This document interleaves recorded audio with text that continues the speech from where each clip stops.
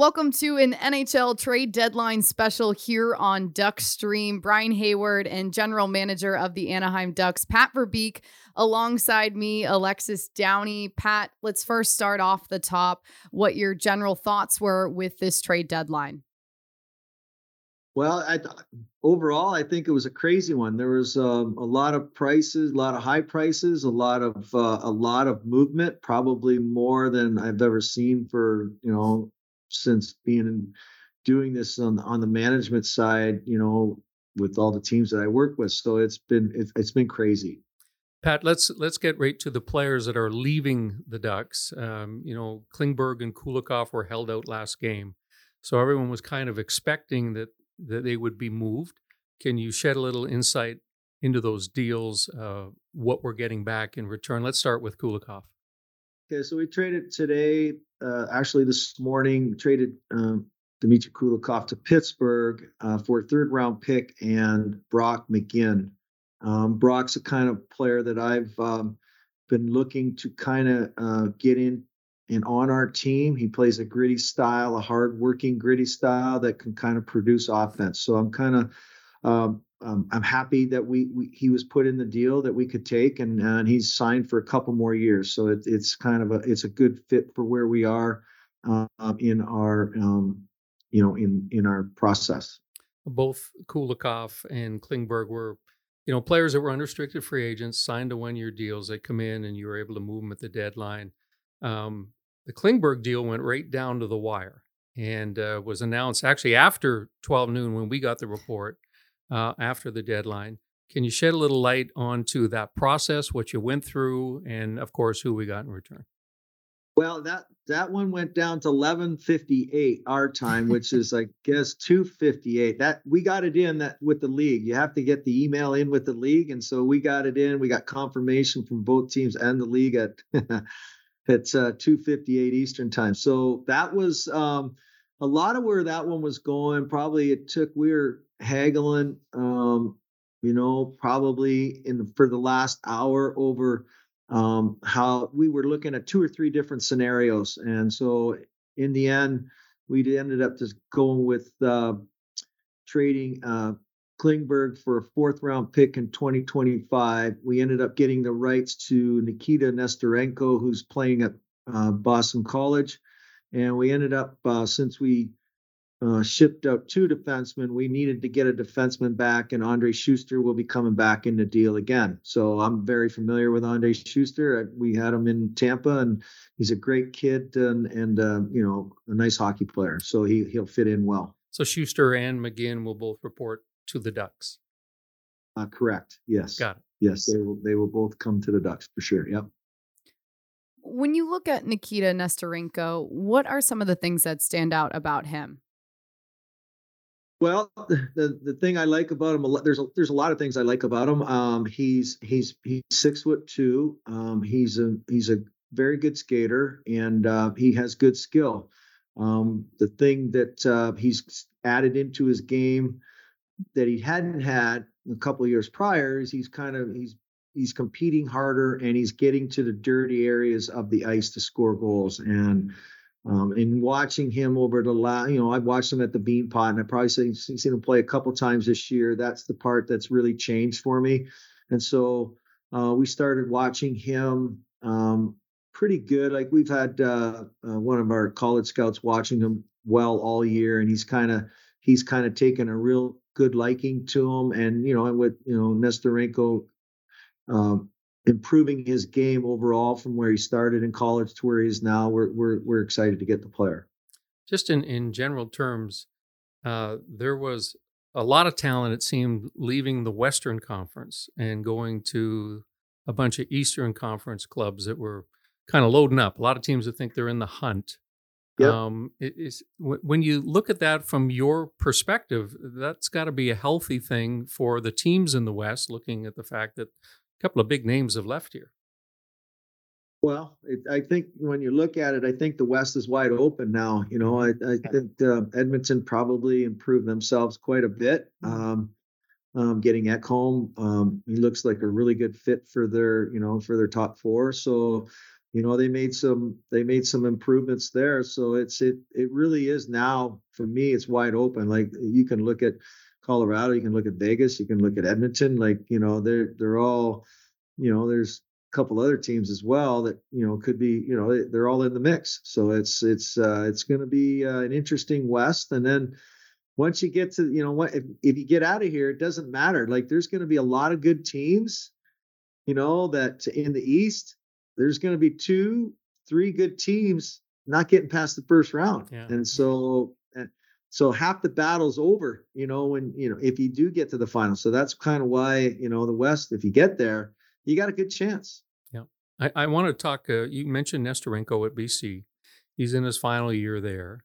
And there's another college player, Jackson Lacombe, that you guys drafted. Wondering if we might see either one or both of those players in Anaheim or in San Diego. No, Nestorenko will be he will be sent to San Diego. We'll sign him to an ATO. He'll report there when his college season is over. From there, we'll work on an NHL deal for the following next season. He'll be signing an entry-level deal.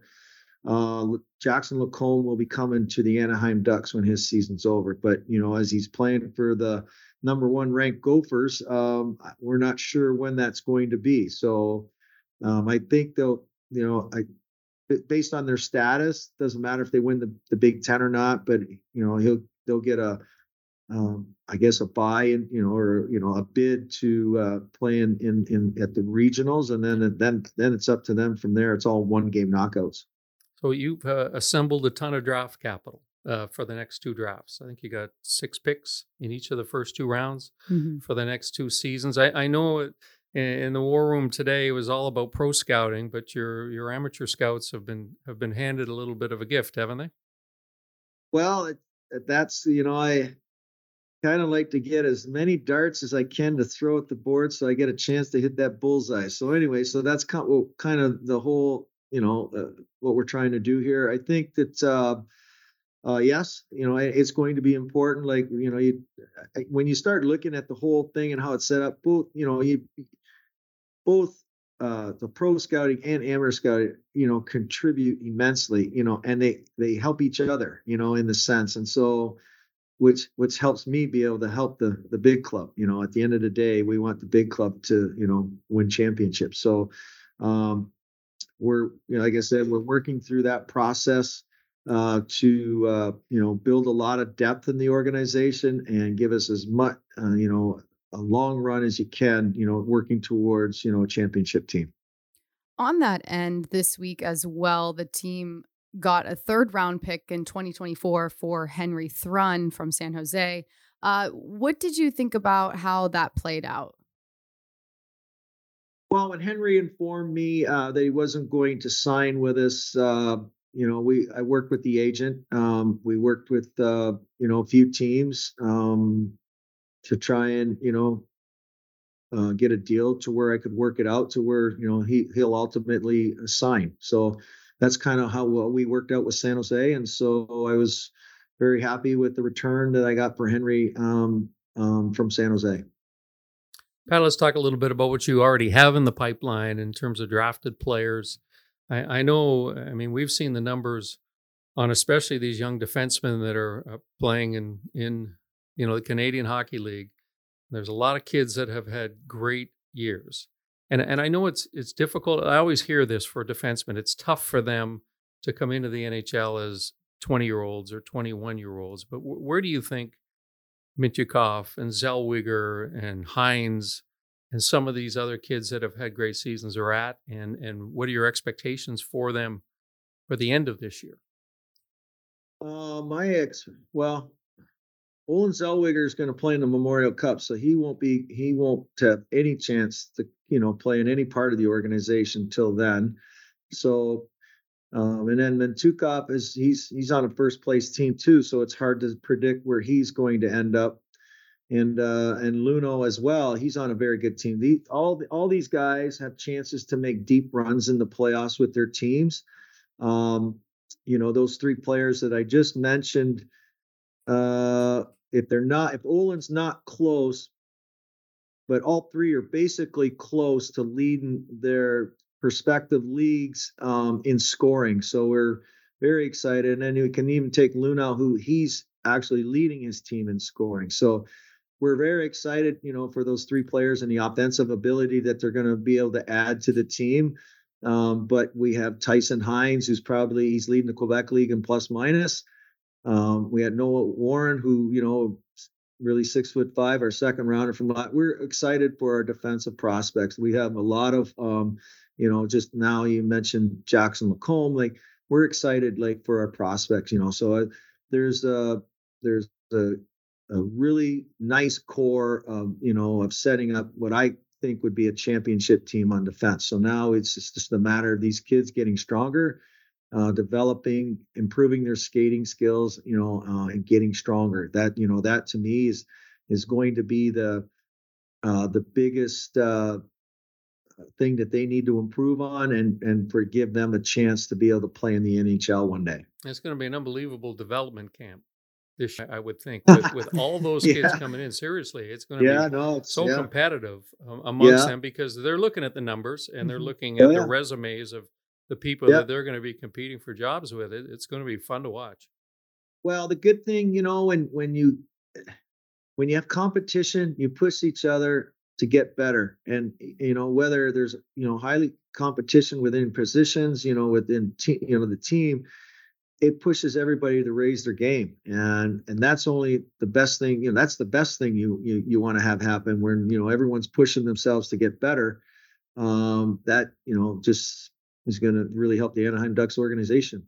Good luck with the rest of your day, Pat. Thank you for joining us on Duckstream. All right. You're welcome, guys. Take care. This is an Anaheim Ducks original production on Duckstream.